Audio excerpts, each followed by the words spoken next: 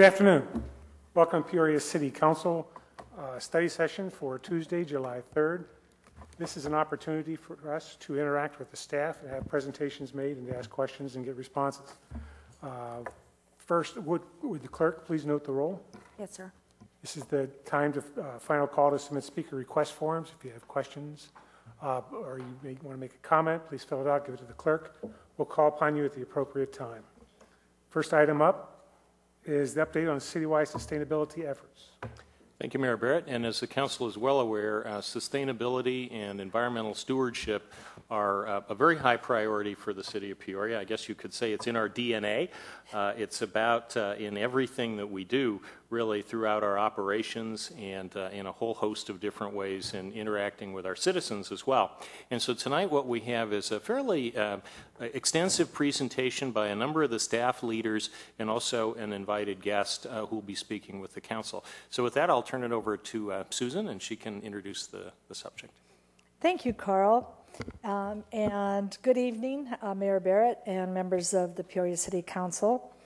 We are delighted and proud to be here tonight because tonight shows you the accomplishments after 3 years of a lot of significant work with a lot of people here in the city helping. And this work was set in place by a council goal in 2009 to bring sustainability more and more into the community and into our operations. So we're at a really good point to give you a report and to begin to transition into the future, what we're going to do in the future. So this update tonight will give you a performance update, but it'll also talk about some things that we as council, staff to council would like to continue to do, and hopefully council will support our endeavors. We're still waiting on that. Okay, I'm always off and running, as you know very well. So as they're getting ready to put the PowerPoint up, and before I turn it over to Chris Hawkes, who will lead you through the update, I wanted to tell you that today's presentation is really about being accomplishing savings of monies, savings of the environment, and being good stewards of the environment so that we have the Peoria for the future that our children and our grandchildren want to have, and that there's a lot of good things left and created for them. In the last portion of our presentation, after Chris Hawkes, Planning Director, Bill Mattingly, our Public Works and Utilities Director, and Mindy Russell, who's been our Project Grants Manager for the Energy and Efficiency Grant, after they give you an update, then we're going to go to the second portion of the presentation, who will be our guest speaker, Dr. George Basile. Welcome, George. It's great to have you here in Peoria. He's helped us with this plan, and he's been a leader and mentor for all of us, both of us at the table here, but the people that you'll see behind us, the green team. Every one of these folks, plus many of their team members, have been instrumental in making this happen. So as we go through the accomplishment, I want to recognize every one of them, and particularly recognize our category leaders, Bill Mattingly, Bo Larson, Andy Granger, and Chris Hawkes, because the plan is so big that we have 4 different categories, and they each manage teams within that. And then we have the green team, which has been working in Peoria for a long time to get these savings. I affectionately call them the green beans. And they've done a great job. And then a special acknowledgement to Lisa Estrada, who's been really great with intergovernmental affairs and helping us along and working with ASU. To Sean Kruzweiser, who's been shepherding the plan through. Without Seth Blumen being here, he has taken a nice job with SRP as their sustainability manager. So Seth is no longer with us, but he learned a lot in Peoria and is going on to do other great things. Mindy Russell, who has tremendous accomplishment with the public engagement. Tammy Shreve, who applied for and received the grant. Shireen Zaya, who's been our communications manager and who's been helping us with Mike Iverson produce these great graphics right here in our own city. And To all of you, thank you. And thank you, Carl and City Council, for your support on all of this. With that, I'll turn it over to Chris, and he's going to go through a more visually appealing plan than our former matrix. We used to track everything on a matrix. We gave that up. Thank you, Susan. Good afternoon, Mayor and Council. I'll pop in towards the end of the presentation and talk specifically more about the Sustainable Action Plan, but I think what we want to do now, just briefly, is just reflect on the alignment of sustainability principles and your council goals. Of course, what you see on the screen are the council goals. I think oftentimes when we talk about sustainability, it's often seen through it's also seen through our own personal prism, that is by energy savings or conservation. But just to note that that sustainability really has a larger footprint. And for example, by providing access to good base jobs and services in your own community, as Scott White's Economic Development Group is doing, that reduces out-commuting. By protecting the natural environment and providing recreational opportunities, that promotes public health, and that also promotes quality of life, which is also relates to economic development. By projecting leadership, we also promote awareness. So all these sustainability principles, they're all interrelated variables, and they all directly relate to your council goals. Real quickly, this is the mission statement that our green team initially established for sustainability. Now, I'm not going to read the statement to you, but just to note a few things. It notes a recognition of a balance between economic health and the environment. It's not one or the other. You can do both. It also notes the importance of leaving a lasting legacy for our future generations through the practices that we employ today through sustainable practices. So with that, I'm going to turn it over to Mindy, and she's going to talk about the Energy Efficiency Block Grant and some of the projects. Mindy? Council, thank you. Good evening, Mayor and Council members. I'm really thrilled to be here presenting to you today. I'm Mindy Russell. I'm the Management Assistant in our Budget Department, and I also serve as the coordinator for the Community Education and Outreach portion of the Energy Efficiency and Conservation Block Grant. It's quite a mouthful, and it's quite an undertaking. We received this grant in 2009. As you can see on your screen, we received $1.3 million, which was divided over 10 different projects. The 10 projects are listed in front of you right now. 9 of them have been completed already, and the last project is the Community Education and Outreach, which is still continuing and will continue through December 31st, which is when the grant ends. I'm going to help you, or I'm going to share with you some of the education and outreach activities that we've done this so far with this grant funding. I'd like to introduce you right now to the Peoria Power Pals. We have Energy Efficiency Man, Water Woman, Sunny, and Windy. Their motto is, "You have the power to change the earth." These characters were developed just for us, for our grant program. We actually own the copyright to these characters. They're featured in our Peoria Power Pals activity books, which you have a copy of. And these books are distributed to the children who see the magic shows and the puppet shows, which were also developed for this program as well. The shows are geared toward the children because they're the ones who really soak up the knowledge and take that knowledge home to their parents. These programs are all free, and they educate the children on different ways to save energy. As we all know, children are our future sustainability leaders for tomorrow, so it's very important that we get them educated today. Here are some photographs of the actual shows that were taken. We have the puppeteers, and the photo at the bottom is the show that we did in our Peoria library. To the upper right is a magic show that we did in one of our elementary schools. They're very interactive shows. The children really, really love them. We've reached approximately 11,400 children and adults with our message so far with these shows, and the shows will continue, as I said, through December 31st when the grant funding is concluded. In addition, we also recorded the puppet show in our Channel 11 studio, and it's being broadcast on Channel 11 approximately 3 to 4 times per week. It's available for viewing on our government website as well as a YouTube site. So it's out there, and we've gotten numerous hits, quite a few hits, which is great, and it's just a lot of fun to watch. I've actually had the pleasure of attending some of these shows in person, and I love watching the interaction. The kids really get involved in it, and they soak up that knowledge, and I know it's going back home to mom and dad, too. And the activity books are geared for them to take home and have mom and dad complete an energy audit in their home. So it's good education for everybody. Another segment of our outreach program are the coupons and the ads that we have in the Peoria Times and in our Focus magazine, which is now called the Get Active brochure. And at the bottom of the slide is an example of one of our first coupons. This coupon encouraged our residents to take the coupon into our library and receive a free CFL light bulb.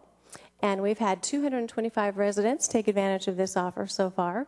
And we're very thrilled because that gets them, for one thing, into our libraries, and it also gets them interested in saving energy.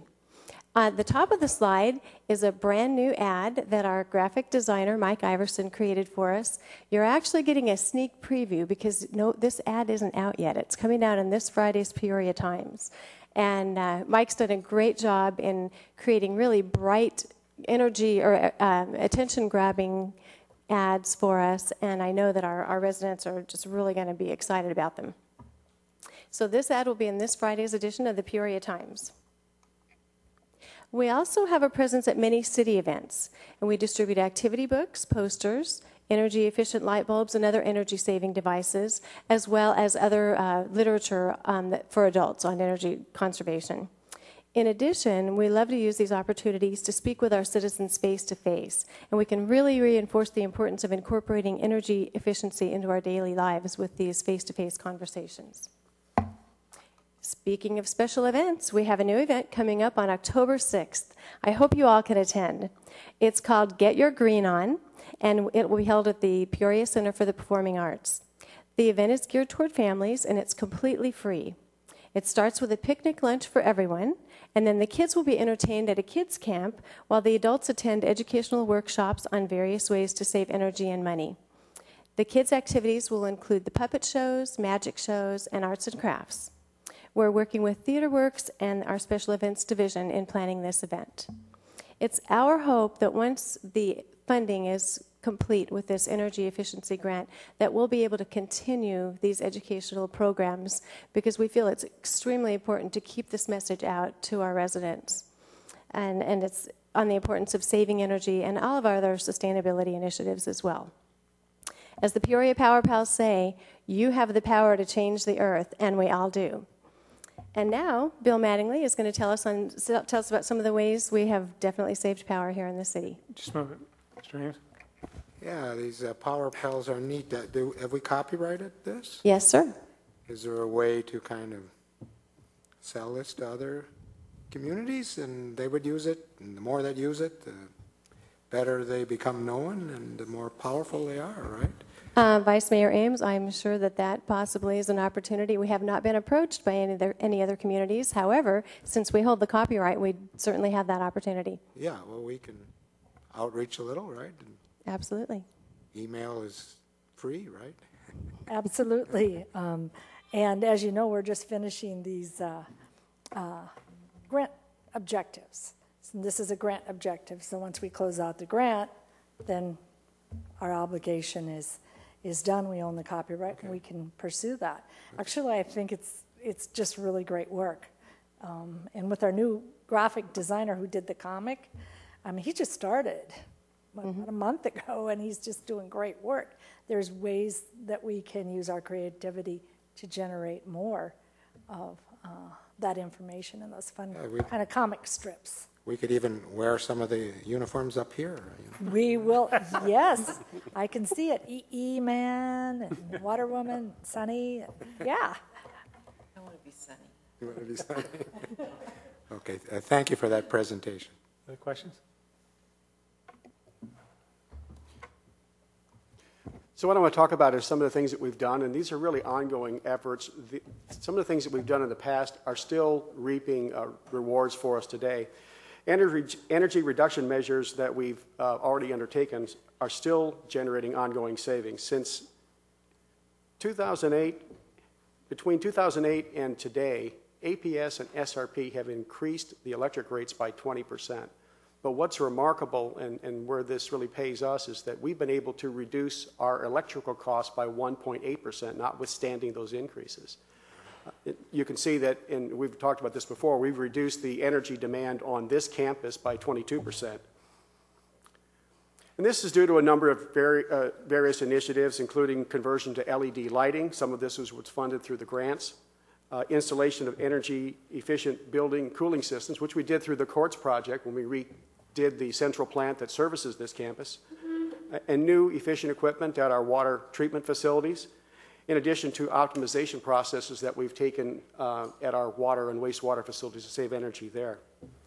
Council will also recall that we did a pilot-scale solar project at our Beardsley Water Reclamation Facility, and I'm pleased to report that we're generating 30% of the power needs for that building. We projected 25%, so we're exceeding what we expected there, and we're saving about $10,000 a year in energy costs at that facility. Certainly one of our sustainability issues. Just a moment, question. Mr. Rivera? Mr. Mattingly, is part of that the 410 schedule in the reduction of costs? I'm simply reflecting the energy costs, but yes, there were some incremental costs associated with powering buildings 4 days a week versus 5 days a week, so that does account for some of the energy reduction. Okay, thank you. I've not been able to put a precise number on that, but it does factor into it, yes. Okay, thank you. So since the inception of our curbside recycling program, Ms. Scarlett? I'm sorry, I want to interrupt you one more time. The wind turbines up at Lake Pleasant, I know that they're only partially powering the fire station up there. 40%?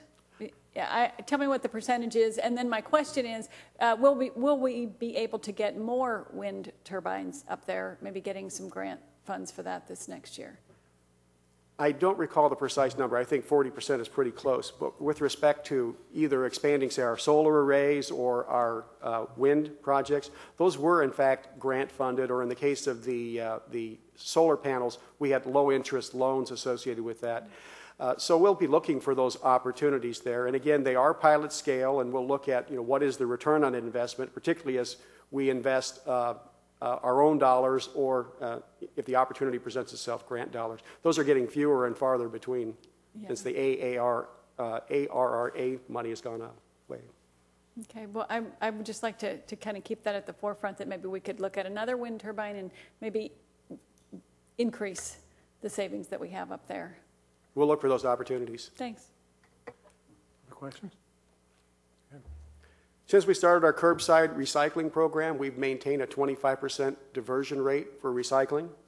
Last year alone, we diverted 16,000 tons to be recycled.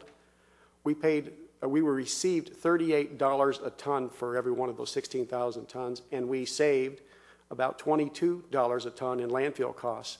And as a result of that, Council is very aware that we were able to reduce our residential solid waste rates by 13%, which is quite remarkable.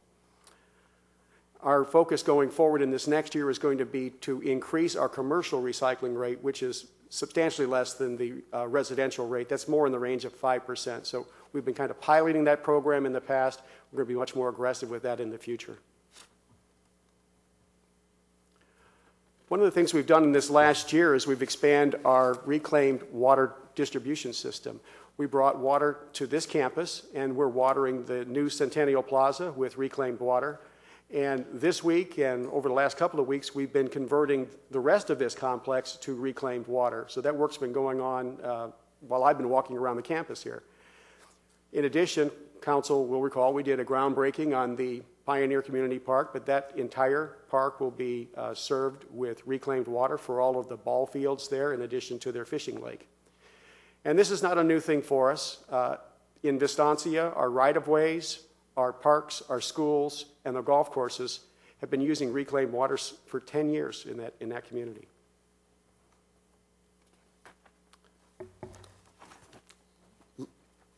LEED, L-E-E-D, stands for Leadership in Energy and Environmental Design. And that's a standard we've adopted for all of our buildings. We've set a goal of achieving LEED Silver for all of our new building construction.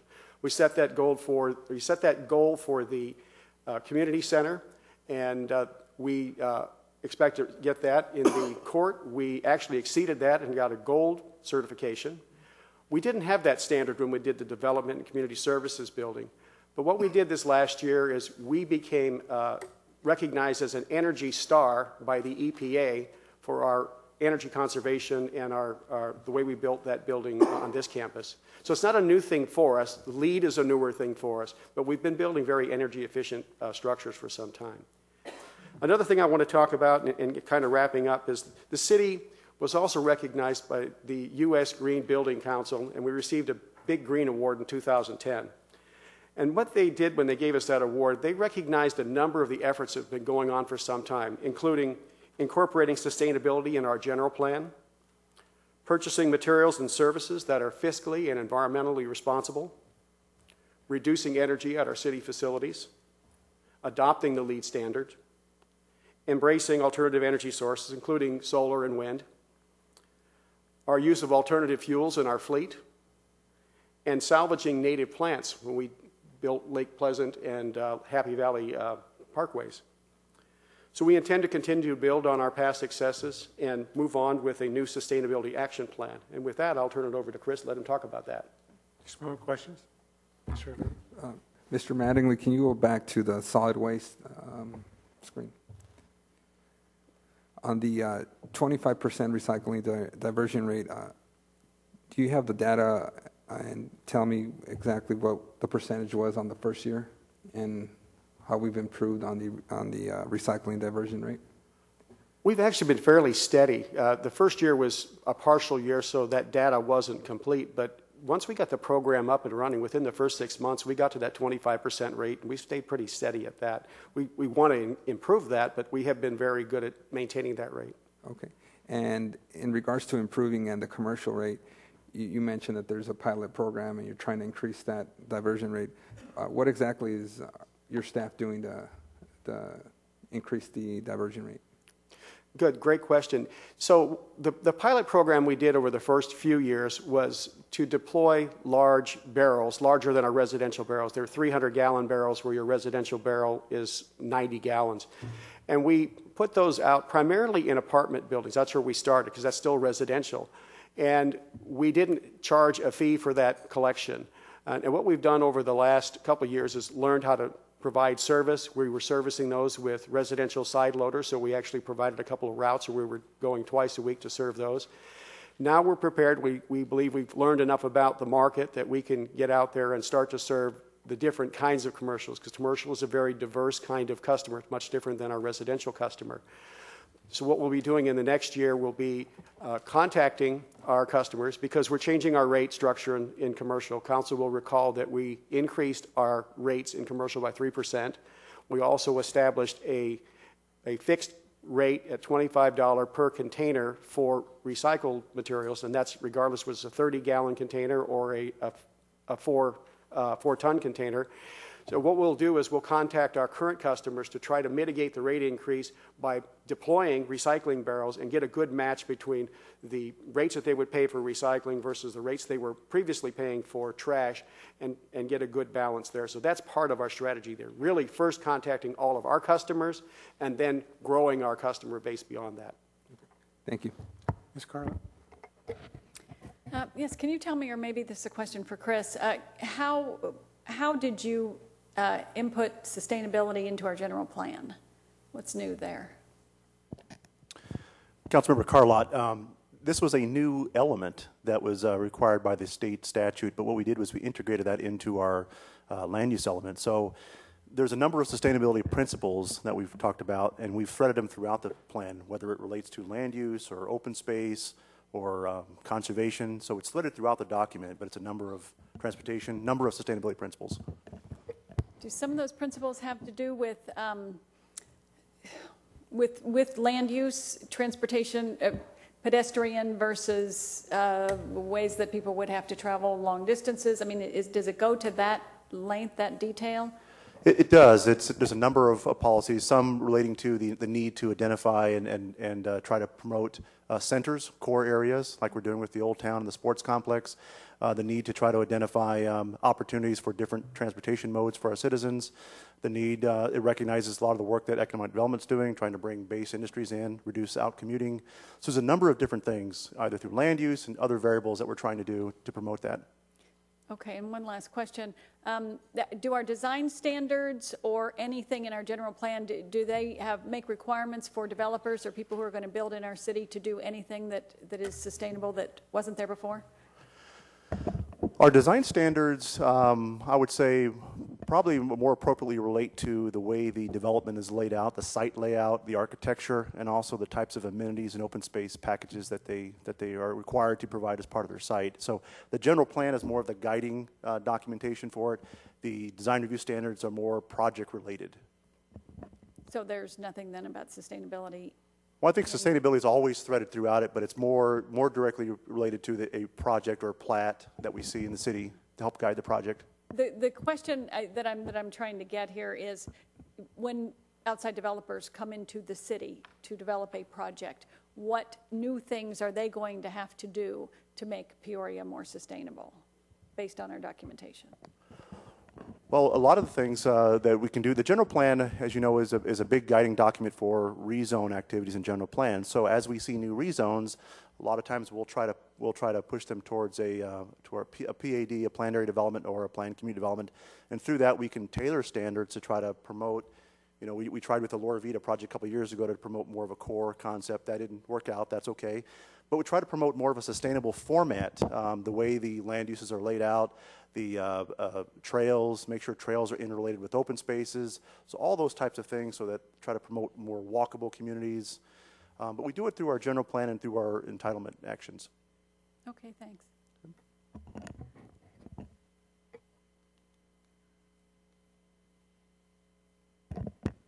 Okay, in your council packet is a copy of the draft Sustainable Action Plan that we developed internally by our Green Team. This document not only celebrates and builds on the successes of the last few years, but it's also forward-looking. And it tries to identify how the city, through stretch goals, looking into the future, how can we bring sustainability to the next level? Now, the team identified 7 focus areas, and that's what you see on the screen. One of the key areas is education and outreach.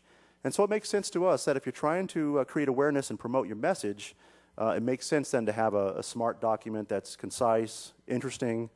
And so I know Mike Iverson's got a few kudos tonight. I'll give him another one. He's helped us on the Sustainable Action Plan. We think we've got a really nice looking document here. His assistance was greatly appreciated.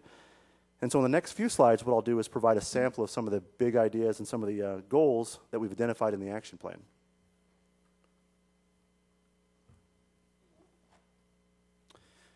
Some of the key goals. One of them that was identified, one of the focus areas, as you'll recall, was outreach and education. So one of the ideas that was generated was, what about the possibility of a sustain and gain university? So the fact is that at the city, we've got quite a pool of talented staff within our organization with the expertise and interest to teach others.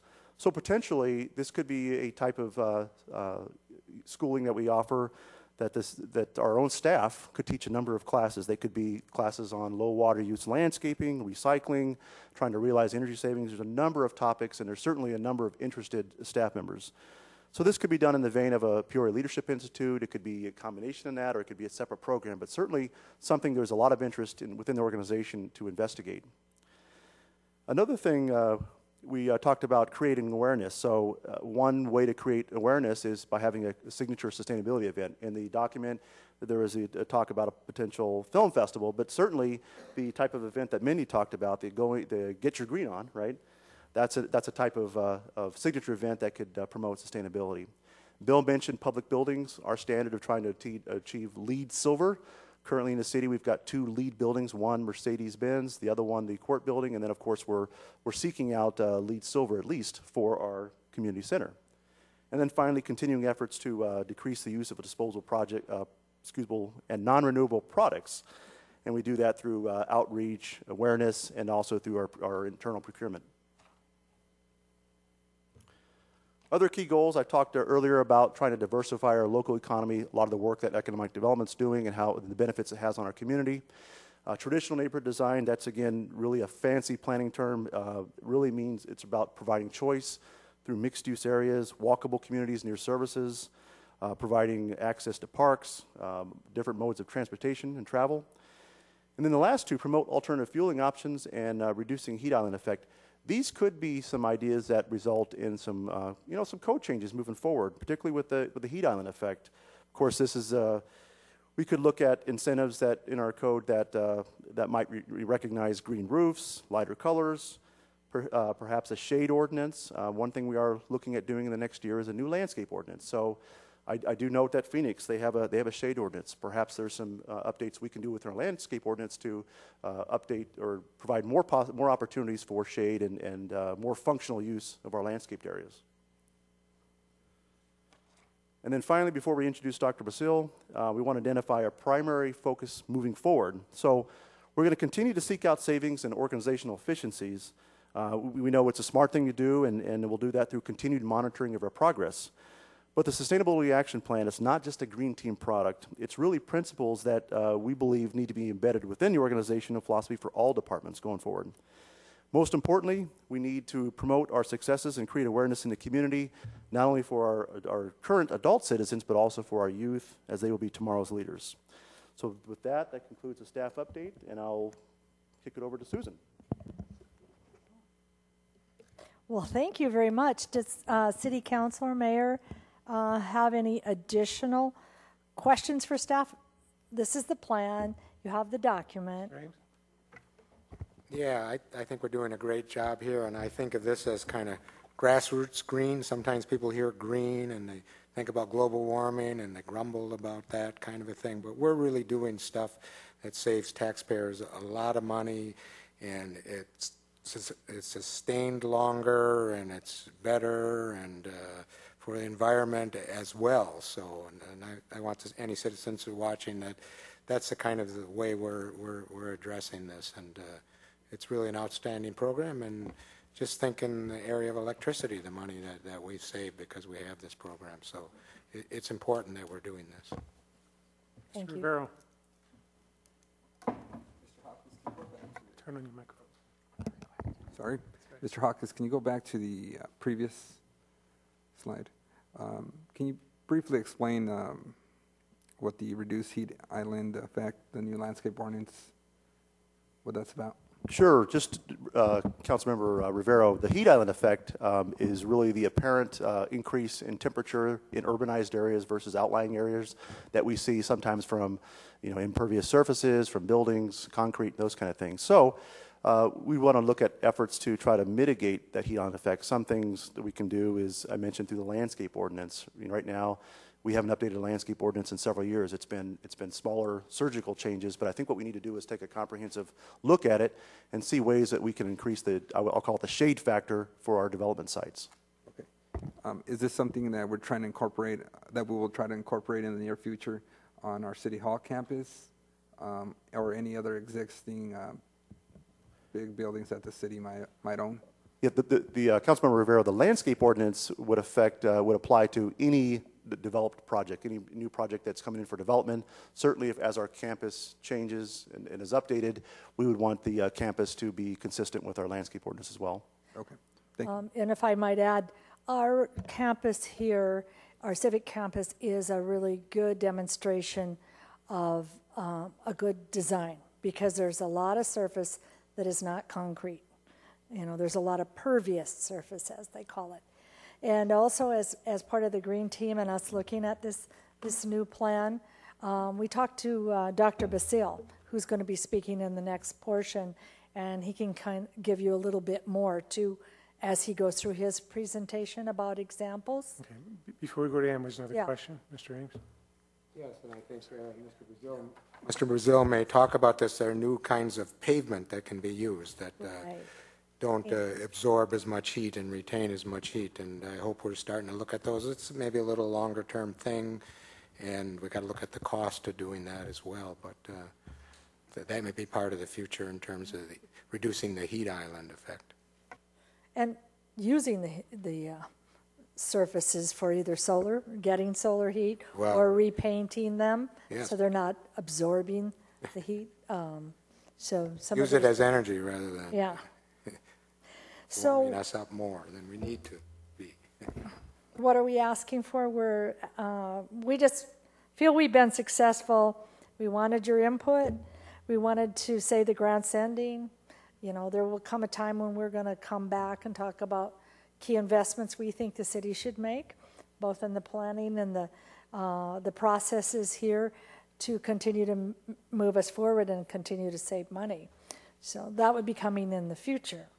For now, we hope that you'll talk to your peers. We have a lot of regional recognition on this, and your colleagues, you know, about what we're doing here, and brag us up. Brag yourselves up.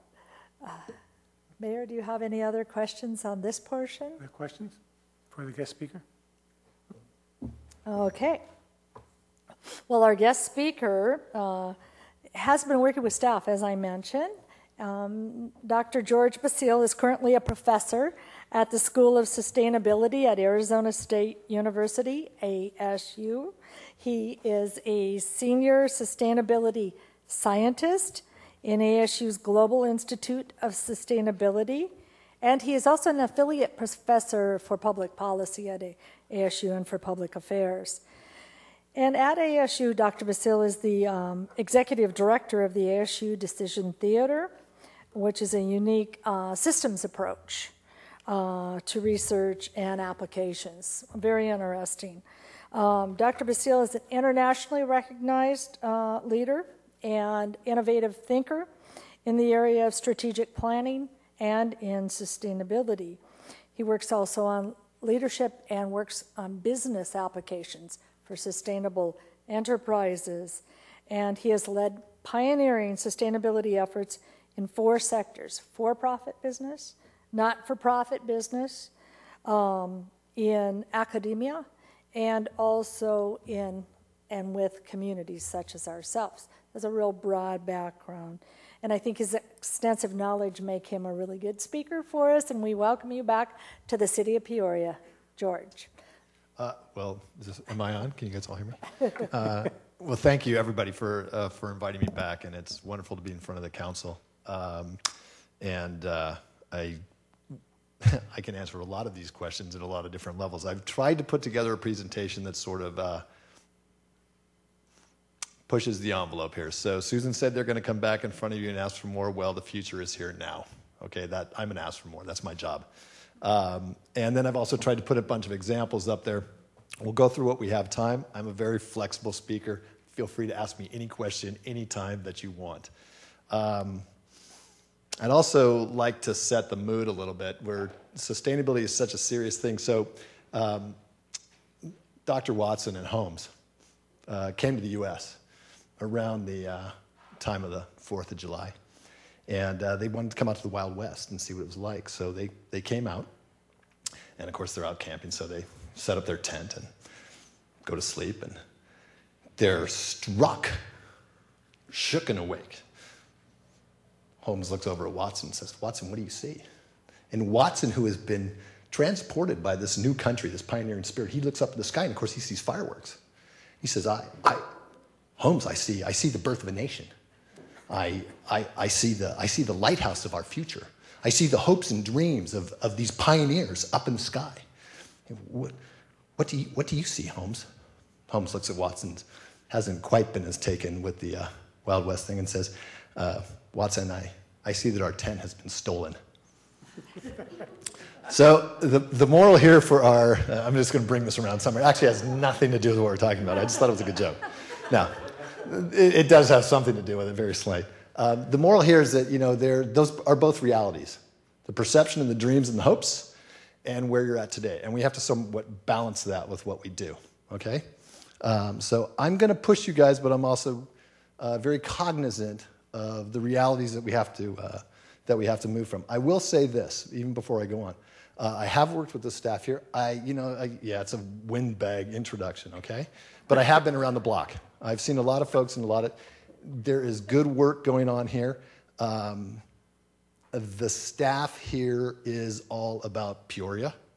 kudos to you guys. I have been in a lot of institutions, especially when you're out there in the business world, you're always wondering, right? Are you saying this just because that's what's going to make you money? Because that's what you do, right? Nothing bad about it, but that's what you do. The staff here, beyond a shadow of doubt, through all the tough times that happened in 2008 and whatnot, always has Peoria on the front burner, always. So, kudos to all of you folks. So here's what I'm going to talk a little bit about tonight. I'm going to do it in like 15 minutes. All right, so we'll just. All right, well we'll take whatever.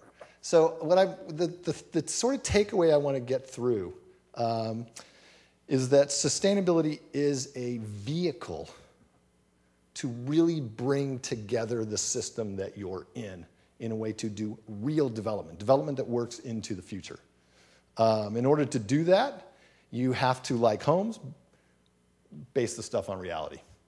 And some of the reality is tough, some of it's cool. You also have to live into your dreams, okay? And the third thing is it takes a certain kind of leadership, and I've seen it, and I'm going to talk about it. And it's got to come from the senior folks, and it's got to come from you guys, period, flat out, the end, right? That's the number one takeaway. I'm just going to briefly mention, you heard there's a lot of stuff going on at ASU, so ASU is walking this talk. I am a professor there in the School of Sustainability. I'm with the Public Policy Department. I'm with the Global Institute of Sustainability. I don't know how much of what's going on there actually, I don't even know what the heck's going on there, okay? But there's a lot of stuff going on, and it does represent an asset for you guys to reach to. So let's start with sustainability, right? This is often what you see in sustainability, okay? Save the whales, save the pandas, save the desert, stop global hunger, renewable resources, energy efficiency. Yes, we want to do all that, okay? Really important if you happen to be a whale, right? Okay? This is the sustainability that works for people, right? The sustainability that works for people is that, right? Okay, that's a list of the folks from the staff here. These are what the folks at Peoria's, your staff came up with, are concepts that resonate with them. These are obviously concepts that are going to resonate with you guys. The question, the opportunity with sustainability is not, how do we do this? Yes, I don't want to be the guy who's on the planet when we wipe out the giraffe. That's my personal one. I like giraffes.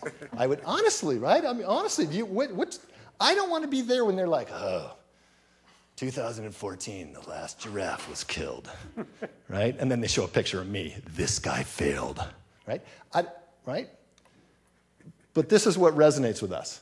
This is us. This is us being the giraffe, okay? The question is how do we do that, which we can all get behind, sustainably, okay?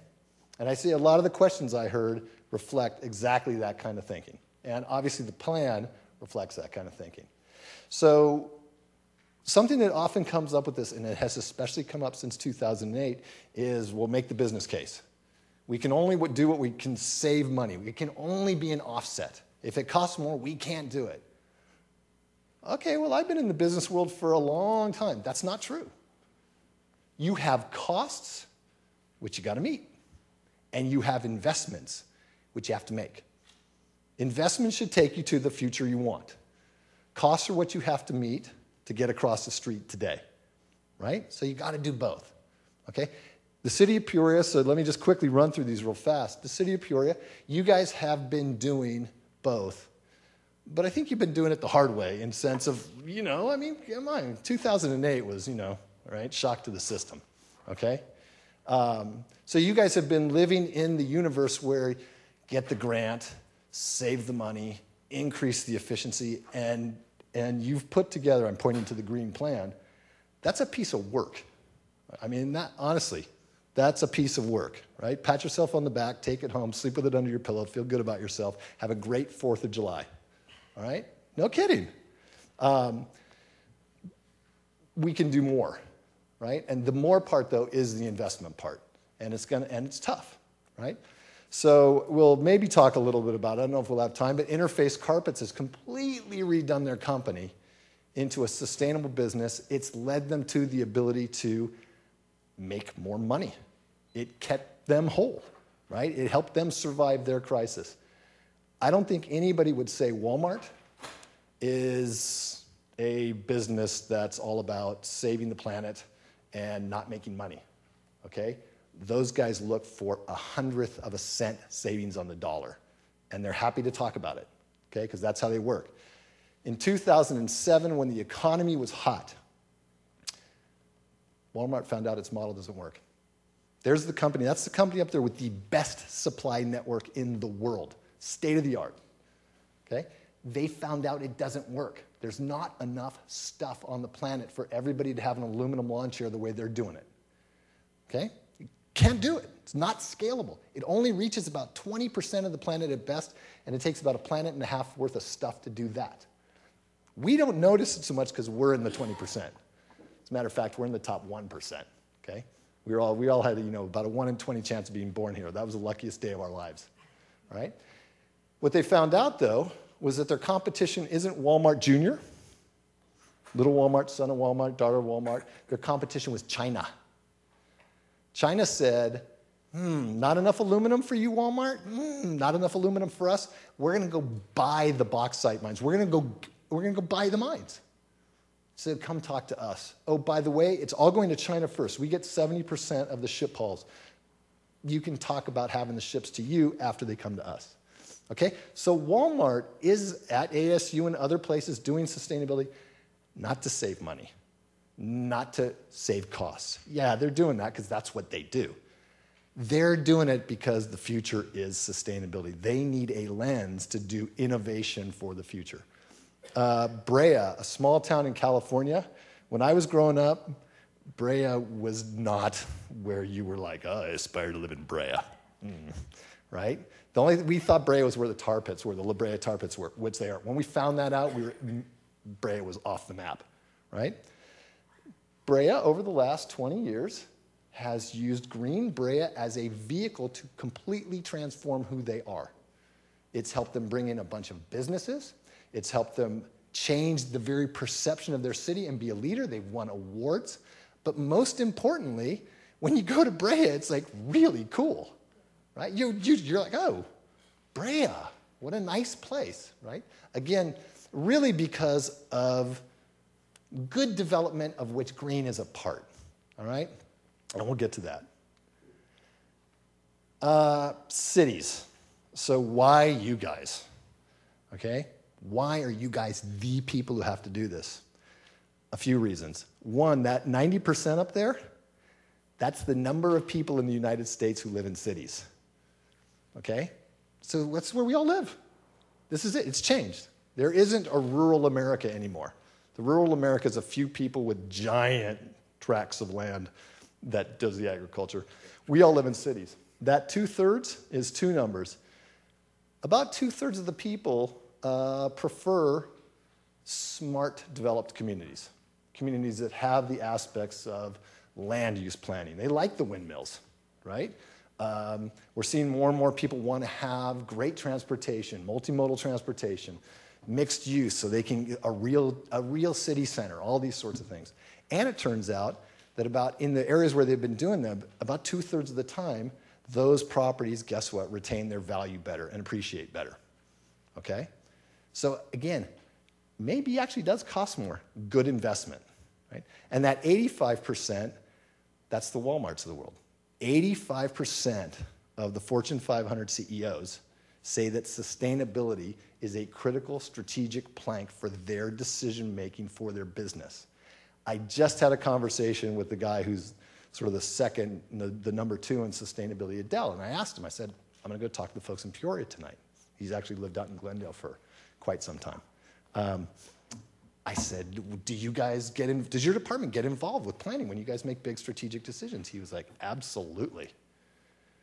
Sure, we want all the normal stuff, That's the tough part of this. You don't get out of the normal stuff either, right? They want it all, right?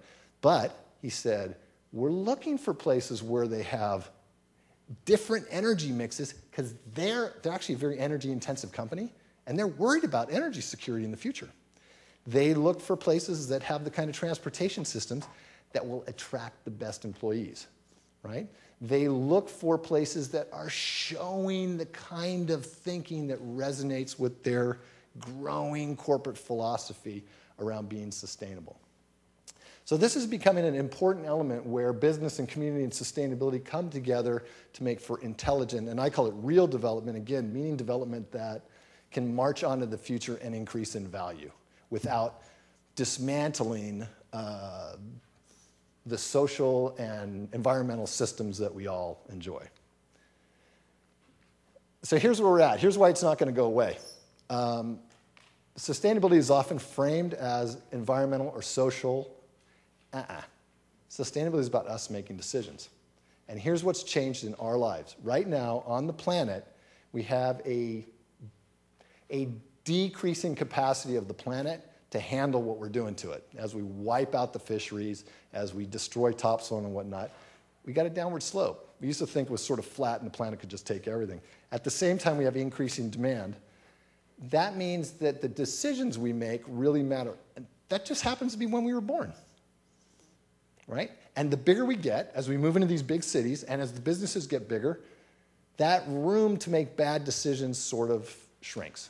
And you can see on the side some of the things that pop up that are negatives, but you can also see down on the bottom there, guess what?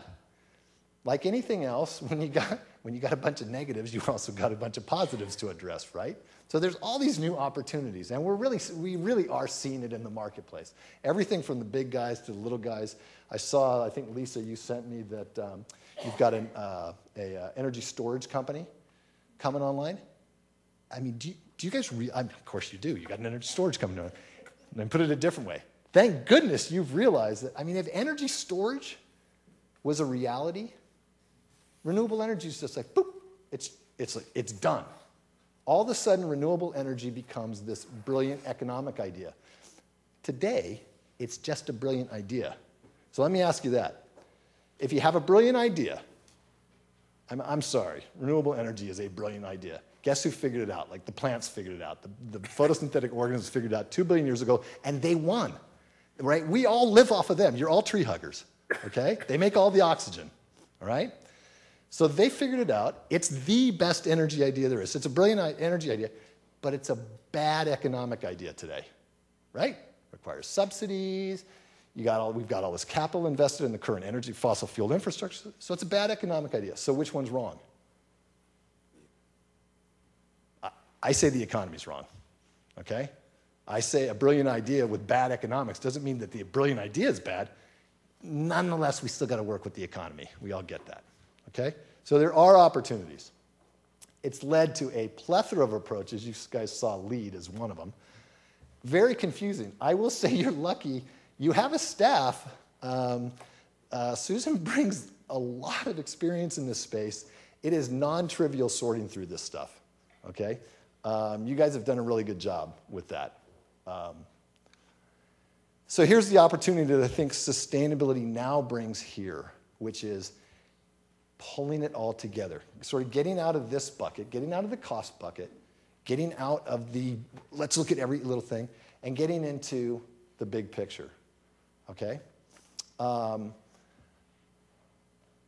important thing with that is it won't happen by itself. It requires active engagement, all right?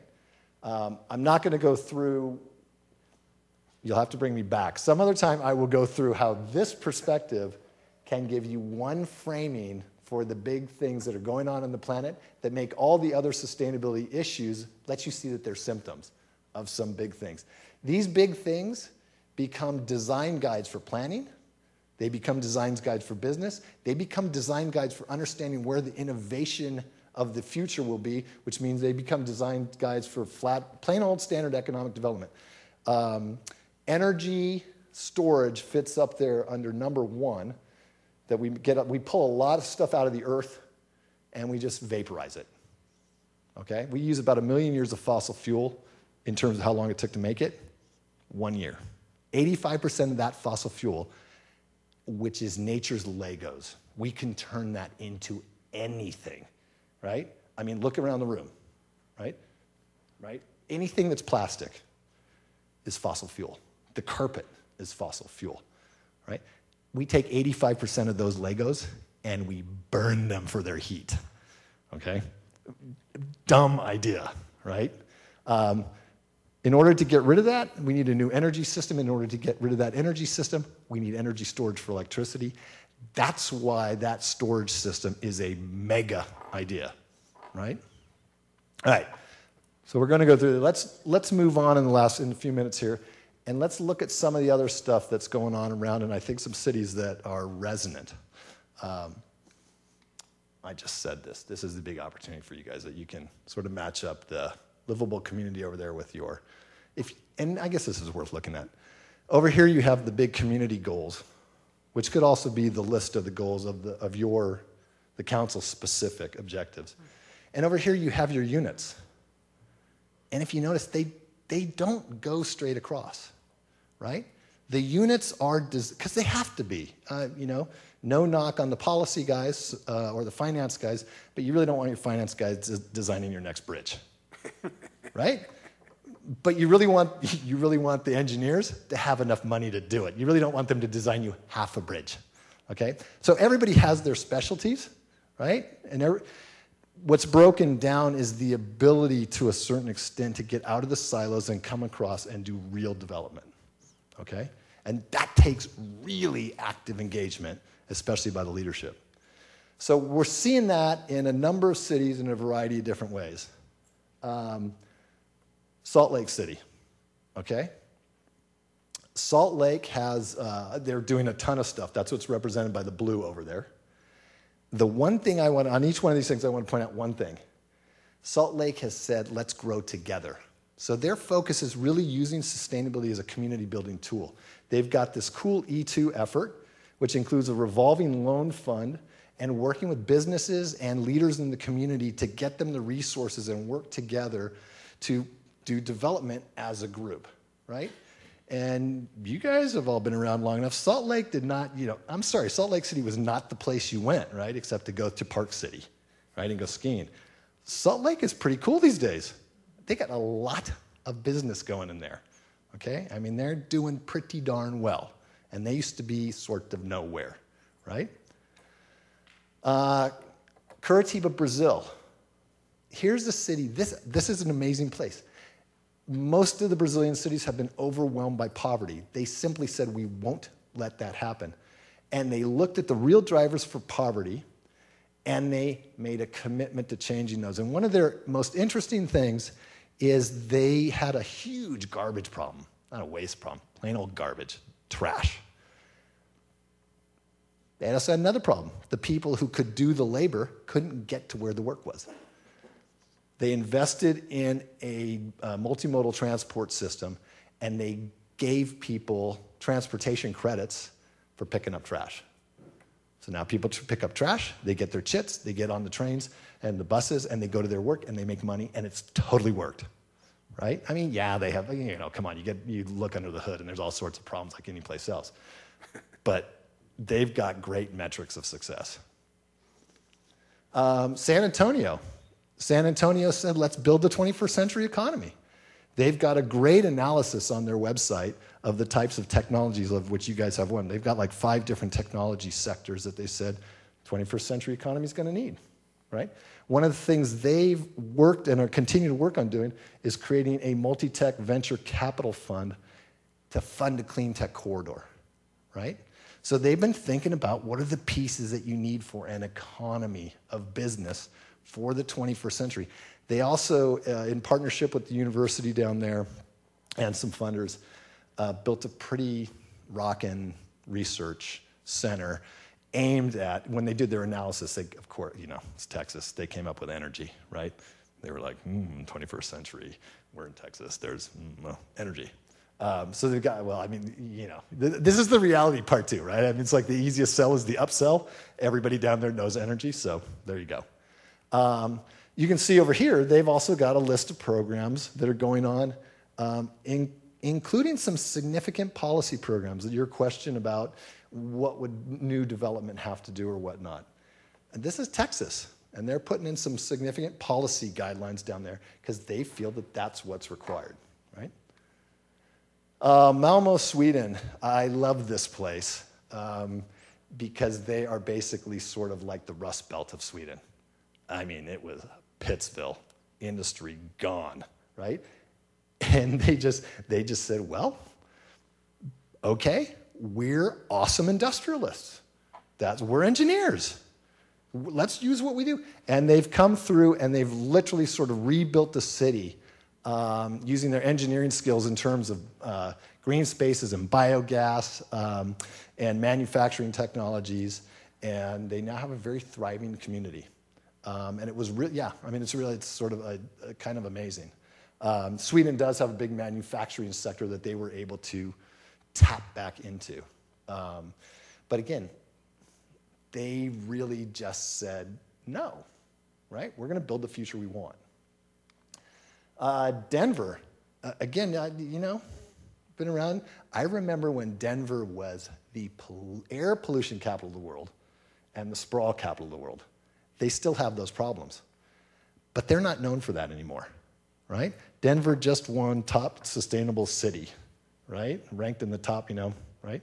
They've got a cool project going, this watts to water, which actually doesn't convert water into energy. It's not cold fusion or anything like that.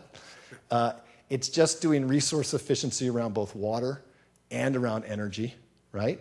And what they're using their green form for is to actually develop a leadership platform, because Denver had become dismantled, right? It ran into the cities around it. It was becoming sort of like Phoenix, this megalopolis. And it was like, who's Denver, right? We were just talking beforehand. They have this cool thing on their website around the city as a park, because they've got a ton of parks, right? So they're starting to think this way, which then leverages the knowledge within the park system, for example, to really think differently about how do you run a city, okay? So that's enough of that. I've got tons of other examples. I'll leave them in the deck, but let's move to. I'm gonna sort of get to the last slide here, so in the because of time and whatnot. So maybe you can push us to hit 30 or something. Try that one. Hit 30 and enter. Hit 30. Enter. See what happens. No, it went the wrong way. Oh, well, whatever. We'll just pop through it. I'll mention that here. We'll quickly run through them really fast. Phoenix is doing some really good stuff around the corridor. You have a good neighbor in Phoenix for these things. ASU has the Sustainable Cities Network, which you won awards. You guys are leaders of. Okay, you help make that thing work. But Phoenix is Phoenix. It's got a certain amount of scale, can do certain things. So there's a good partner there. There's an interesting thing going on in a number of cities where they're using the idea of zero waste as a design platform. How do you redo everything? If at the end of the day, it's not a matter of you don't have any trash. It's a matter of how do you turn everything to the service of bringing value to your customers, your community, your audience, whoever it is, right? And it really changes the way you think, from... let's get rid of the trash, to how do I design a product so that, waste equals food, et cetera. And you have a lot of knowledge on this stuff. When I was talking with Bill early on about some of these, you guys are public works, and you've been thinking about this stuff for a long time. You were the one who talked about the water and how much more intelligent water could sort of be managed if you think about how it really needs to be used. And we use a lot of energy moving and cleaning water. We already talked about interface. Let's get to this. All right, so let me wrap up here. Just a couple of things. So to recap, sustainability is a real thing that your staff has a lot of knowledge on. It needs to be turned to the values of to the outputs that resonate with the community, and used as a vehicle for that. It takes a kind of leadership. Jim Collins, and I can make the articles available to you guys. Jim Collins years ago, has anybody ever read Built to Last and Good to Great? They did some great research where they looked at companies that lasted a long time, like anybody who lasted over 100 years. They found 15 out of 15,000 that they looked at. Because that's not how business works. It's not negative. It's just that's really not how business works. When they looked at what it took for businesses to last a long time, there were a whole bunch of features of the business at the leadership level it took what he called level 5 leadership. This is leadership that builds for enduring greatness through a combination of humility plus professional will, so humility, will to action, and a focus on stewardship. That is rare in the business community. It's rare for a few good reasons. Levels 1 through 4 actually work. You can run an effective business at levels 1 through 4. Level 4, you're a rock star. But when you leave, it usually, Steve Jobs. The first time he left Apple, right? Tank. Okay? Communities often can have, you guys have the incentives for level 5, right? Nobody says, well, geez, I'm getting kind of old and put a lot of effort in this whole Peoria thing. I'm looking to retire. What's the liquidity event I can run for this thing? How do I get some cash out of this? I'm ready to pass it on, right? Nobody says that. You guys all want Peoria to go on into the future and be good for the kids and have a real sustainable future, okay? That level 5 leadership, I think I've seen it here, but it's something that you guys will have to really bring to the fore in the face of all this cost pressure. That level 5, the key to that level 5 leadership, courage, right? It's courage. And let me put it into context here, and this is my last slide. This is what San Antonio put together for what it takes to have a green economy. And what I want to push you guys to think about, and I think the staff is hungry for, is how do you use sustainability and leadership, one, to not think so much about a green economy, but to think about actual development, real development that works today and is an investment and grows tomorrow, and is set by this level 5 leadership of city and council using sustainability as a fundamental lens for marching into that future. That's where I think you guys are at. I think you're right there. I think you've got a plan that will take you into the future and march along. I think you could take that plan and push it and push yourselves and actually outstrip all those other examples. I think Curateam and Malmo, that possibility is there. I think if you look at Salt Lake's pretty darn good. I think Salt Lake's pretty close to doing this. And my personal opinion, you guys are, right there. And with that, I'll end and address any questions and talk about the heat island effect and asphalt and things like that too. Thanks. Thanks, everybody. Thank you.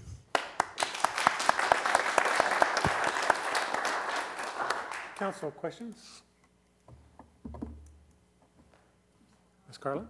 I just wanted to thank you. It's really great to occasionally get a little bit of incentive for us to move forward and some reality and somebody with some knowledge who can show us some real examples of things that have worked, things that don't work, reasons they don't work, and reasons they do work. It's really helpful for us to see those things in pragmatic terms so that we know that we're going in the right direction. And also thanks for all the accolades for our staff. We know that they are amazing and intelligent and helping us move forward in the right direction. So we appreciate you being here. Thanks. Thank you. Other comments, Mr. Leone? Just want to say thank you, and thank you for doing that little dance for us. Yeah, was that good? I like it. The sustainability dance. Other comments? Mr. Ames? Yeah, how important is mobility in these urban centers in terms of sustainability? So it turns out it's one of the most important things.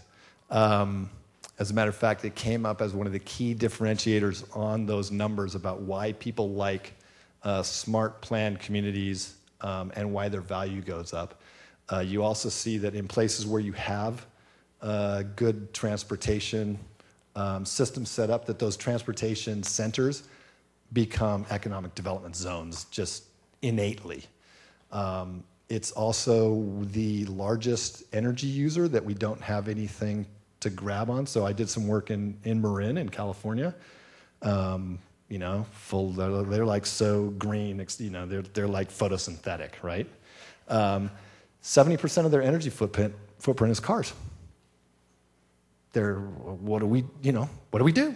And the answer is, well, nothing except better transportation and better linkage between keeping people in your community through the stuff you guys are doing, economic development, building out the community, and smart linkage to being able to get around in smart ways.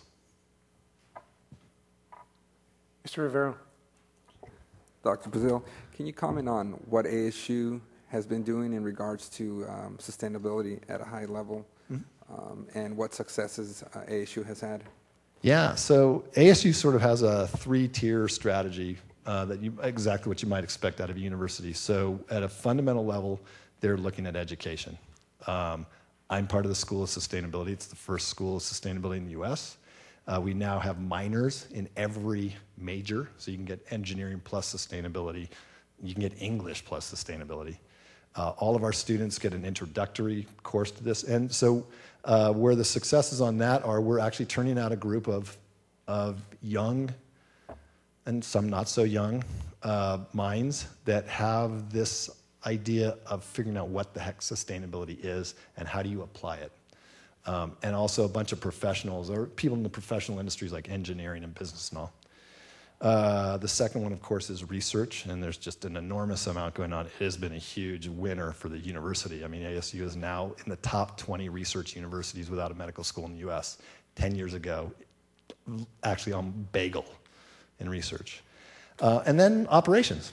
And on the operations side, the wins have been around really a big impact on the energy side. ASU has the most installed solar, which they did with almost no capital investment because they've done these private placements in partnership where all the basically ASU doesn't own the equipment.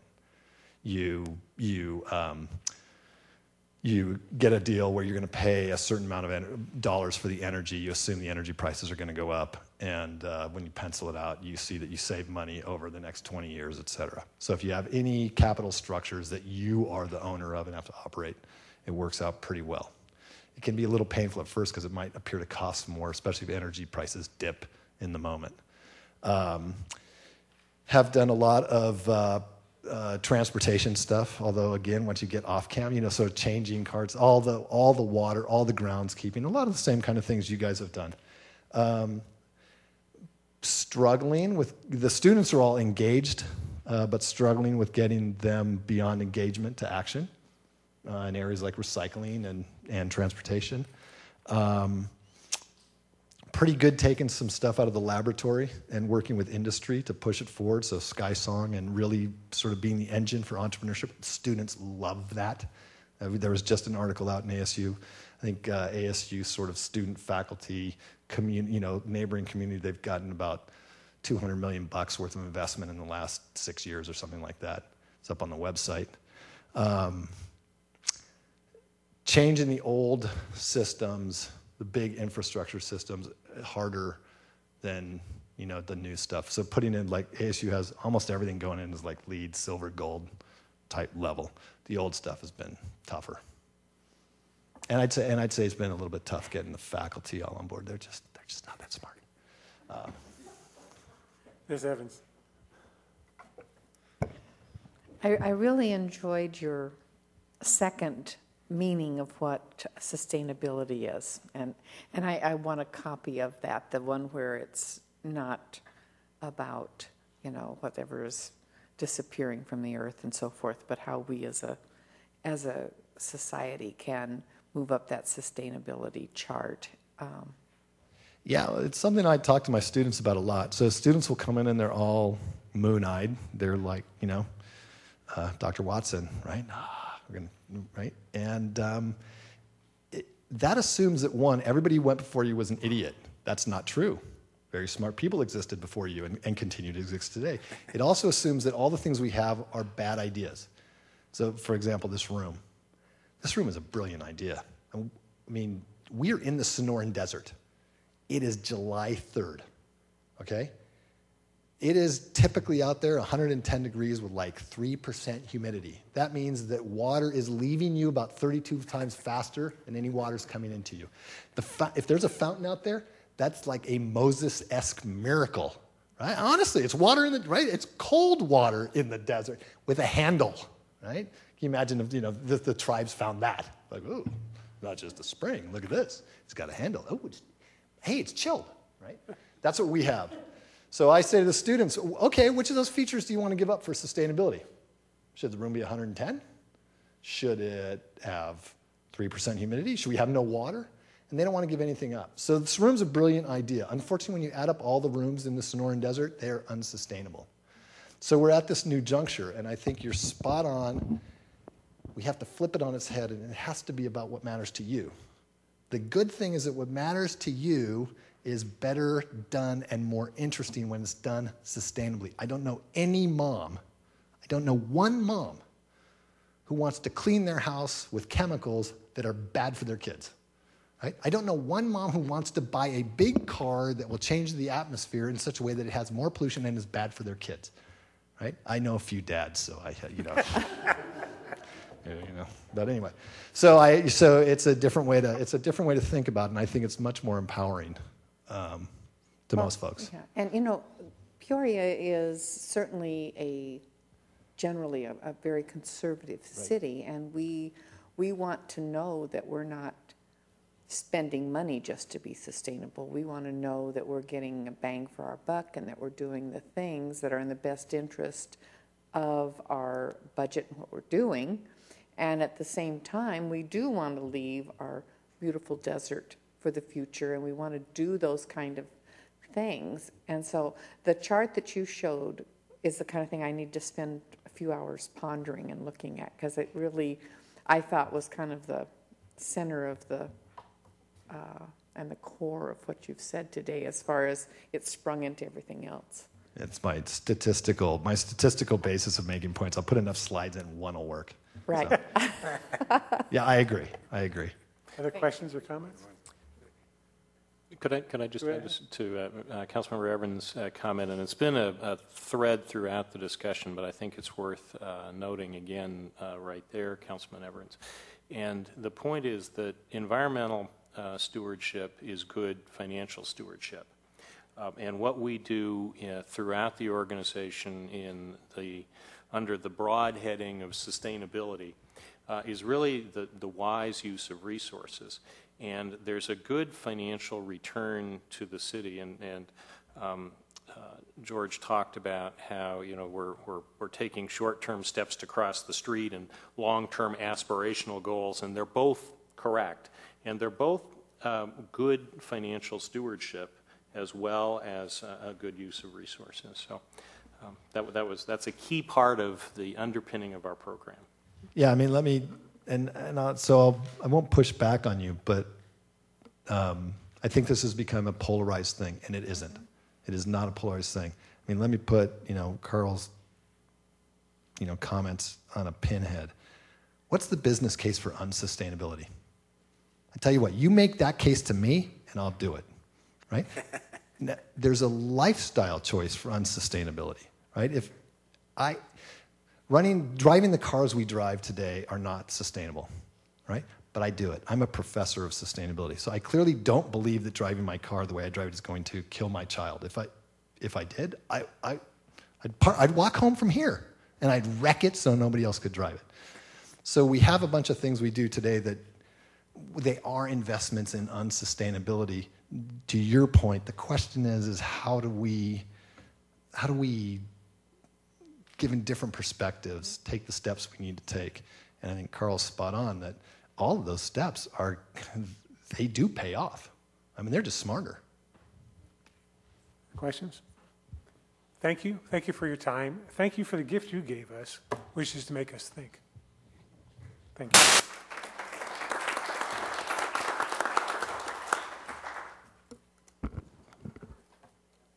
Next. Okay, moving on, we have several items in the study session agenda that were carryover items from a previous meeting. And the next one is Development Services User Fee Cost Recovery Policy.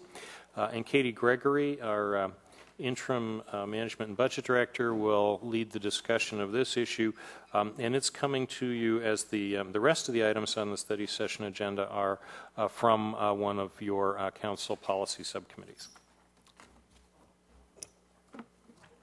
Thank you, Carl. Thank you for giving me a few seconds to get myself acclimated here. Tonight I'm going to talk to you a bit about the council policy on the development services user fees cost recovery. Thank you. This policy has been reviewed by the General Government Subcommittee and was recommended to come before the full council. As such, over the past year, staff has been working to review the city's development services user fees and develop a policy for the regular review and update of the more than 200 fees that we currently have in place in the development services divisions of planning, site development, building development, and fire prevention. While we've had a great deal of work done on the actual cost of service to kind of establish where we exist, tonight's discussion really revolves more around the policy framework for establishing a cost recovery target for those services and activities. So on the agenda tonight, I just want to speak to you a little bit about some general background related to the development services policy and the cost of service, and also talk a little bit about the history of the development services fees, our existing policy guidance that we currently have, as well as current cost recovery. And then I'd like to focus the discussion really on the draft policy that was included as part of your packet for council to review and ask questions. Before I jump too much further in, I do want to just take a moment to recognize a lot of the individuals who have been involved in both not only the policy development but also the development cost of service review. And that includes a number of folks from the Economic Development Services Division and Planning and Community Development Department, as well as myself and Alex Monroe in the Management and Budget Department. So just in the form of background, very generally, with very few exceptions, our development services user fees have generally remained the same for a number of years. We had a few fees change, a handful of them that changed in 2006, but other than that, we really haven't gone through. We've gone through the analysis of an update, but we've never actually implemented any changes to our development services fees. Since this time and over the course of time, we've seen some changes in the types of services that we provide. We've seen new fee categories come online. We've seen solar permits come in. We've seen a number of different changes to the way that development is occurring, just as Dr. Bzil was talking about. We clearly are changing the way some of our development is occurring in the city, and our fees should reflect some of those changes. We've also had a number of reorganizations in the departments, and we've adjusted both personnel and levels of service associated to those areas, and some significant changes, as you're all aware, in the development activity in the city. One of the existing policy framework that we have for user fees is in our Principles of Financial Management.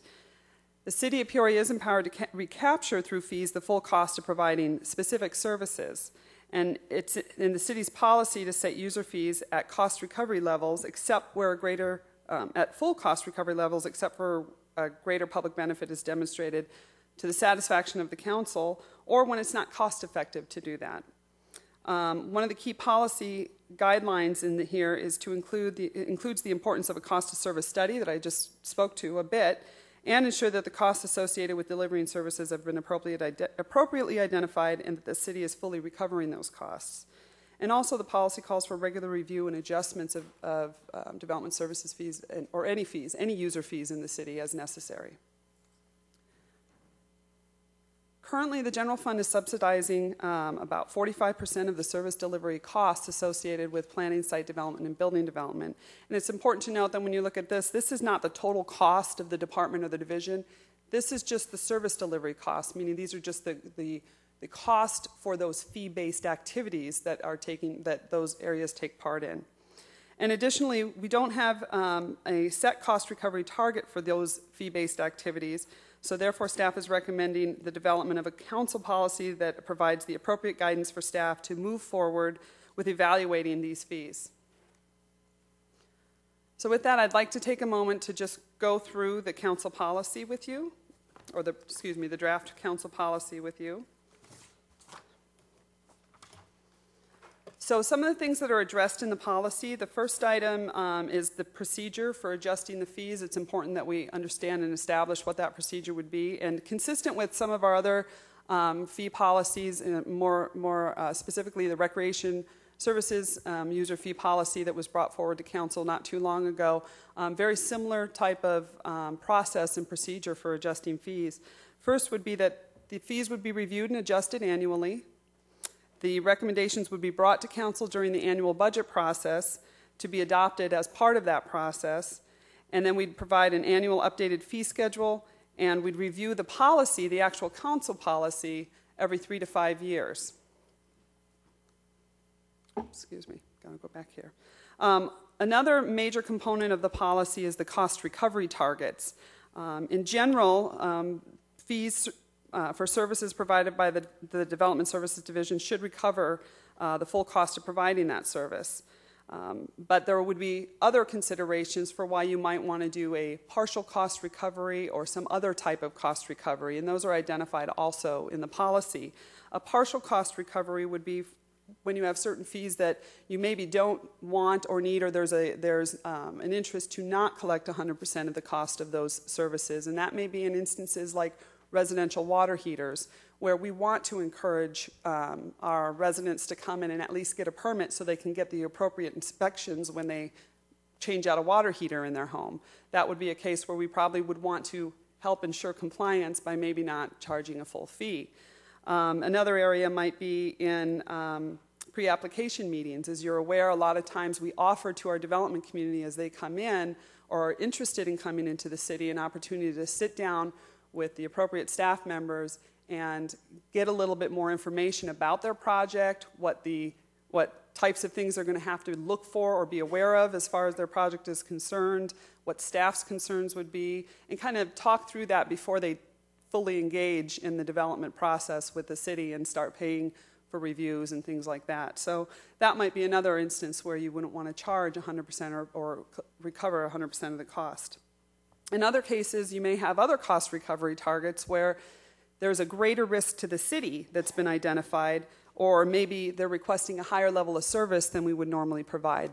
Some examples of that might be at-risk grading permits, where a developer wants to come in and begin work prior to plans being fully approved, wants to come in and get started on certain portions of the work. Puts a greater risk on the city, but we would recover a greater than 100% cost on those types of activities. And another one might be if they want expedited plan review, if they want to have their plans reviewed at a higher level of service, getting turnarounds in a much quicker time, we might have fees that would be higher than the 100% cost recovery. So the policy allows for those types of options. The third item on there is the pricing considerations, and within the policy there are a number of items that have been identified that council and staff and might want to consider as part of looking at an overall fee discussion when we're looking at updating development services user fees. And those can include things like maybe wanting to look at residential permits, maybe having reduced fees in those areas, looking at various limitations, like there's a lot of statutory requirement about how we can charge fees. There's new requirements that are coming online about some of our levels of services related to how quickly we have to turn around reviews and things like that. So there's a lot of there's a lot of considerations we might want to take into account, and I've outlined a number of them, or we've outlined a number of them within the draft policy, and certainly there may be some other ones that council would like to consider as well. And lastly, the policy does have a section on public review and access. Clearly, we understand that fees are very important, particularly to those in our development community who are the customers to the city for the most part. And not only are we required to kind of post those and give them notice that fees are being reviewed and looked at, but it also, from a staff perspective and from council's interest, would be regular stakeholder engagement with those in the community who have an interest and want to learn more and want to understand. The policy does say that prior to any formal action of the City Council, we would make sure that the fees, the estimated cost for providing the service, and the estimated amount of revenue adjustments would be all provided to anyone who is interested in looking at that for comment, and we, of course, would have our normal stakeholder engagements. And lastly, that we would post an updated schedule of all fees on the city's internet site by July 1st of each year, again, coinciding with council's normal budget process and bringing forward any fee adjustments at that time. So some of the things that we're talking about the policy in general this evening.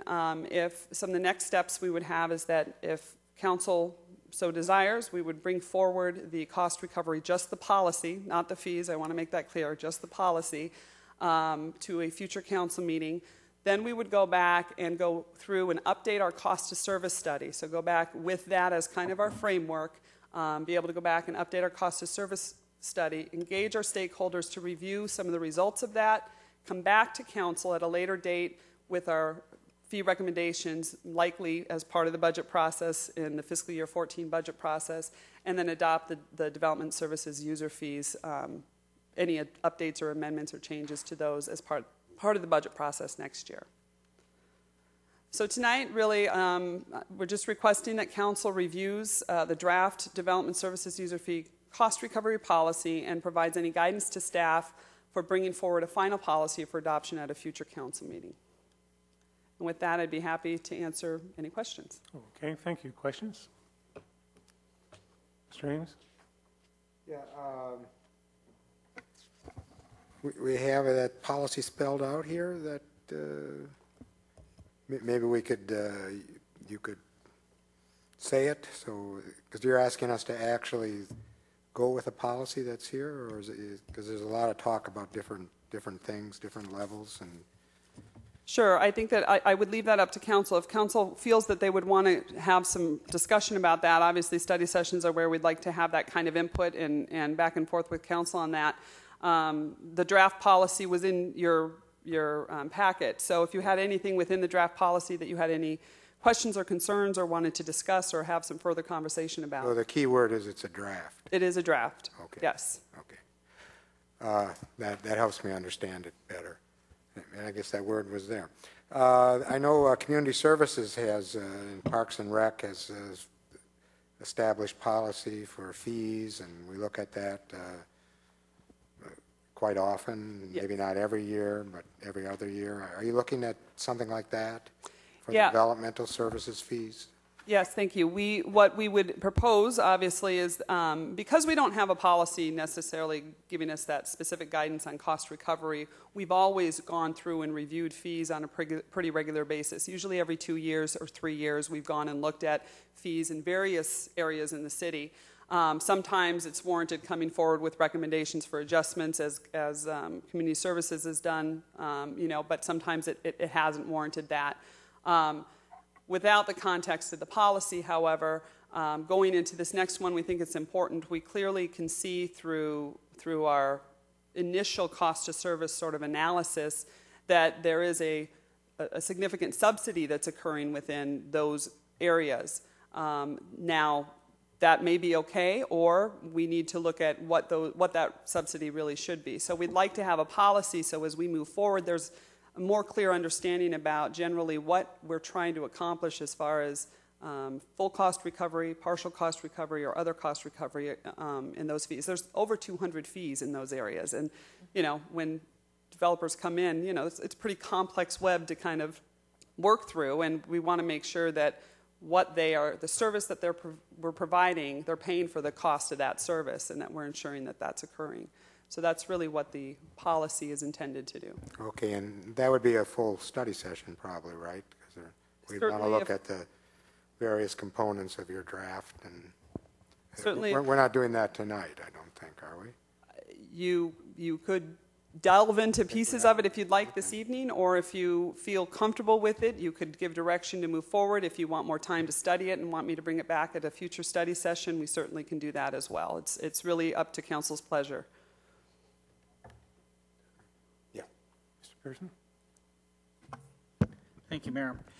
Katie, a while back you mentioned stakeholders will have an opportunity to look at the actual rates that come forward. Have stakeholders had an opportunity to look at this draft policy? What we have done with our stakeholders is that we did an initial, we sort of did an initial draft or a cost of service. We met with the stakeholders group. We weren't necessarily talking with them at fees at that time, but we let them know that we would be coming forward with some recommendations on fees in the next year, and that was going to be part of our sort of plan coming forward.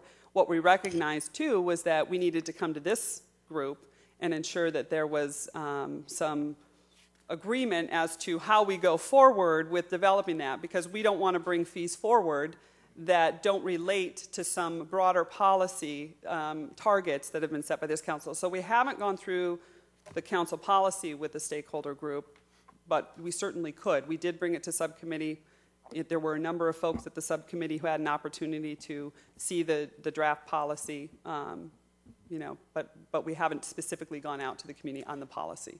Councilmember Pearson, we thought it was important that this conversation occur first before we took the draft to the public. Absolutely, and I appreciate that staff believes we're the number one stakeholder in this discussion. But I would, before it comes back for a vote, I would sure like to be able to ask this question: What were the stakeholders' comments? Who were the stakeholders who looked at this draft policy? What were their comments? Did we take them in consideration? So I think it's really important that not just the fees, but the policies, because this is important. What we're doing is talking about policy that all the stakeholders have. We've gone overboard and asking for their input. I think that's just as you're asking for our input. Sure. So I'd appreciate that before it comes back for a vote. I like the idea of a policy on this. I think it's great. We have a policy on rates for recreation, as you mentioned. I did notice that if I read this correctly, we are pretty much, our cost recovery percentage is about 55%, is that correct? Right, okay. Right. And then we made a conscious decision with community services, as I jump back and forth, that I'm trying to remember, 75% cost recovery.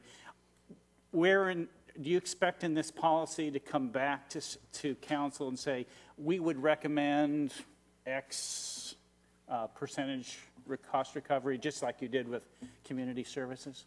Right. I think there's a little bit of a nuance of a difference that we probably should clarify. In the community services cost recovery policy, they identified specific types of programs and the cost recovery associated with those programs, and they ranged anywhere from 20% all the way up to 100% cost recovery. When you talk generally, when you look across sort of the landscape of municipalities, generally there is that the benefit that's being received for the service that's being provided tends to be in that higher range of that 80 to 100% cost recovery range. So I don't know if you recall from the community services, they had that pyramid. Yeah, and I recall also that in general, on average, we subsidize about a third of the cost of community services across the board. Right. So generally, so here we subsidize 55%.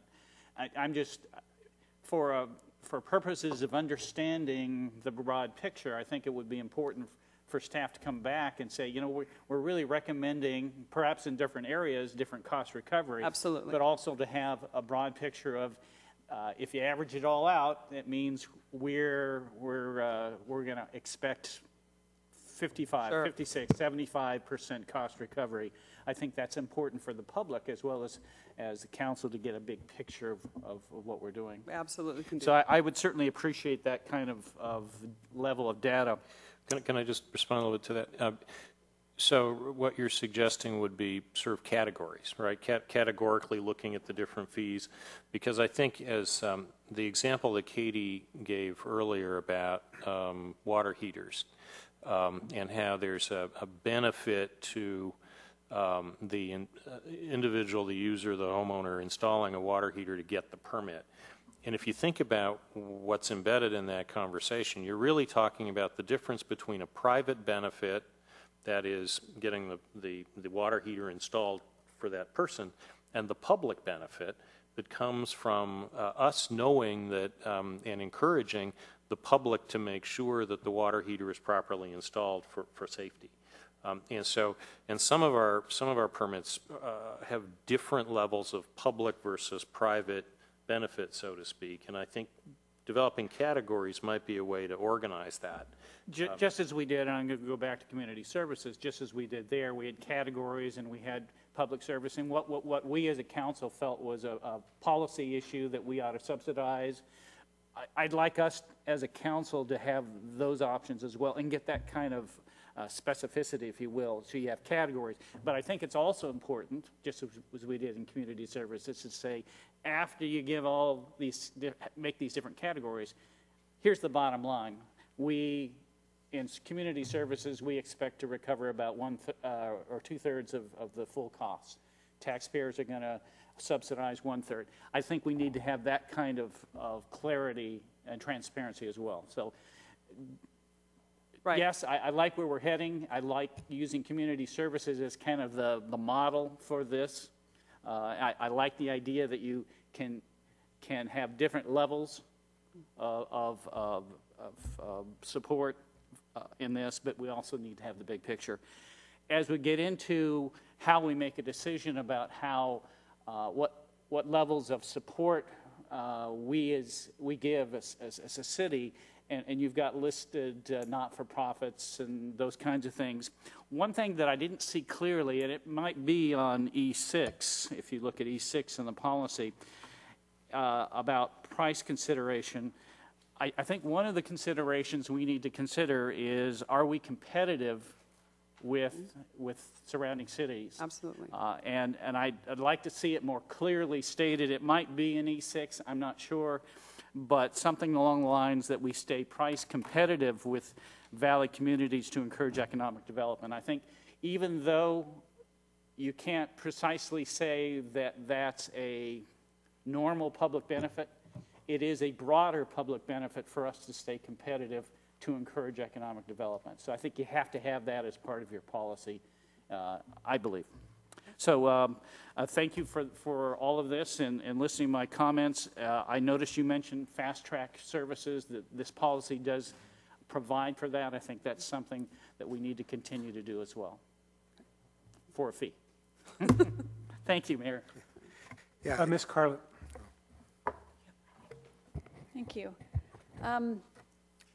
I appreciate what you've done with this policy, with this draft policy. I think that you're on the right track. I like the cost recovery target analysis of it. Just like we did with community services. I think that it is a good way for us to say these things are of value to our citizens. These things are of value to us. These things are different. And taking the full and partial and then based on level of service, I think those are really good criteria to use. So if you use those, then we're creating a broad policy. If you take each individual item and put it in here, it's no longer just a broad policy. It is then all of the incremental facts that go along with a policy, and that's not creating a policy. That's creating all of the facts that are part of a policy. It's creating a price list, and I think this is the policy that governs how the price list is made. Right. And I think that is, you're on the right track. I think this is very good. The only other item that I had in this was the stakeholder part of it. Economic development occasionally brings stakeholders into a room, just a great big room with lots of people who own land, people who are currently developing, people who are homeowners, people who are commercial developers, all different groups of people, and talk to them about various subjects that are happening in the city, proposals, things that we're looking at, things that we've done in the past, things that we're considering changing. So that kind of stakeholder input, I think it would be really, really valuable for this policy. And then the only thing you really address in here is as there are price changes, you would get stakeholders involved, and you kind of said that we would, send something out to them and see if they wanted to reply. And I know that we do that in a lot of cases when there's like the general plan, we send it out to, a lot of different entities, and some of them reply and some of them don't, and some of them probably wish they had and it's too late. So I don't really like that method as much as actually getting people who care and want to be engaged, getting them all into a room and saying, we want you guys to look at this time. And that would be the time when we would be comparing, have the graph and say, this is how this price compares to other Valley cities. Right. And this is how this service compares in different ways. So I think, there's different times for details, but this broad policy. But I would like to add that other stakeholder component into our policy. That's The my development opinion. forum, you're speaking about the development forum and included as part of a development forum Right, item. Yeah, much Absolutely. more detailed and specific for the stakeholder. Right, and just for clarification, it is sort of a chicken or the egg sort of conversation a little bit. We'd like to have a policy to go forward. We've already done a general cost of service, and we could tell you exactly what you're looking for generally, kind of what the recommended fee would be and what percentage of the total cost recovery that is for each individual fee. But we got to sort of come back and have a policy framework and ensure that we're moving in that direction, and then we can come back with those individual fees, engage those stakeholders on looking at those individual fees, get some of that feedback, come back to you. It is an iterative process, and I recognize that. We're sort of kicking it off with the larger full council this time, and we certainly can continue to engage them. And we do plan to, again, as part of our going forward, I'll be talking about impact fees in a minute, but as we go forward, same group, they're very interested in both topics, so we can engage them on the same platform. Okay. Ms. Evans, then Mr. Ames, and keep in mind we've got about 12 minutes before the regular session starts. Okay, I am delighted with what you've come up with after talking about it in the general government and this plan and the tiered approach. A number of years ago, the approach was kind of, well, what are they doing in X city and Y city and Z city? And now we're really doing a study of what our real costs are and what it costs us. Although, that type of thing needs to be taken into account on certain issues because of certain outcomes that we're wanting. But to have the general policy in place, I'm delighted with the direction you're going and feel really comfortable with this cover that you'll be putting over the top of those other decisions that we'll be making. Thank you. Thank you, Mr. Ames. Yeah, I think this is a good draft, and it is a draft, and we'll get input from stakeholders, so we'll be able to review it again. And one question I have is the full cost recovery, is that kind of the first thing we look at, and then we look at if there are exceptions, partial cost recovery, because we're going to get because we're looking for certain outcomes? Yeah, generally, when we do a cost of service analysis, assuming that that's the general practice, and that is the case typically in development services areas, that you look at the full cost recovery first. You would always look at what the full cost recovery is and then make decisions about partial costs or other cost recovery based upon some of those policy items that council would be interested in for the individual fee areas. Yeah, and I know you mentioned the water heaters. My experience has been the plumbers encourage homeowners not to get a permit. I think. And so you didn't really address it that way. Yeah. So there may be more involved of why we're not getting the outcome of having inspection for the water heater and the safety value of that for the homeowners themselves. So Absolutely. we may want to have something in here. We need to look beyond how we get the outcome we want. It may not just be that cost and reducing the cost that's going to get us there. Okay, let me see if I can sort of wrap this up a little bit. What you are asking of council tonight is that we go ahead and either approve the recovery policy, cost recovery policy, and then you bring it back for a formal adoption. The other alternative, and that begins the rest of the process, then you begin to study the fees and everything else. The other possibility would be to bring this back for another study session. Now, what's the will of the council? Anybody? Dave? Yeah, I think we need Whether it comes to a study session or a regular session, to me, the important thing is that our comments be incorporated in whatever final draft comes, and that the stakeholders that we mentioned have had an opportunity to make their views known, and that we've incorporated that into it. So perhaps a study session is appropriate if in fact there are major changes. So I think it should come back as a full study session. The thing I just brought up, are we really achieving our goal by reducing the cost for the water heaters when there really are other situations? And then I would like to look at a number of these points in more detail, but I would like to hear what stakeholders have to say. I think that's critical, and we can do that first before it comes back to us. I think it should come in a study session. I have a question. Can you begin developing the fees and meeting with stakeholders and then come back for a study session?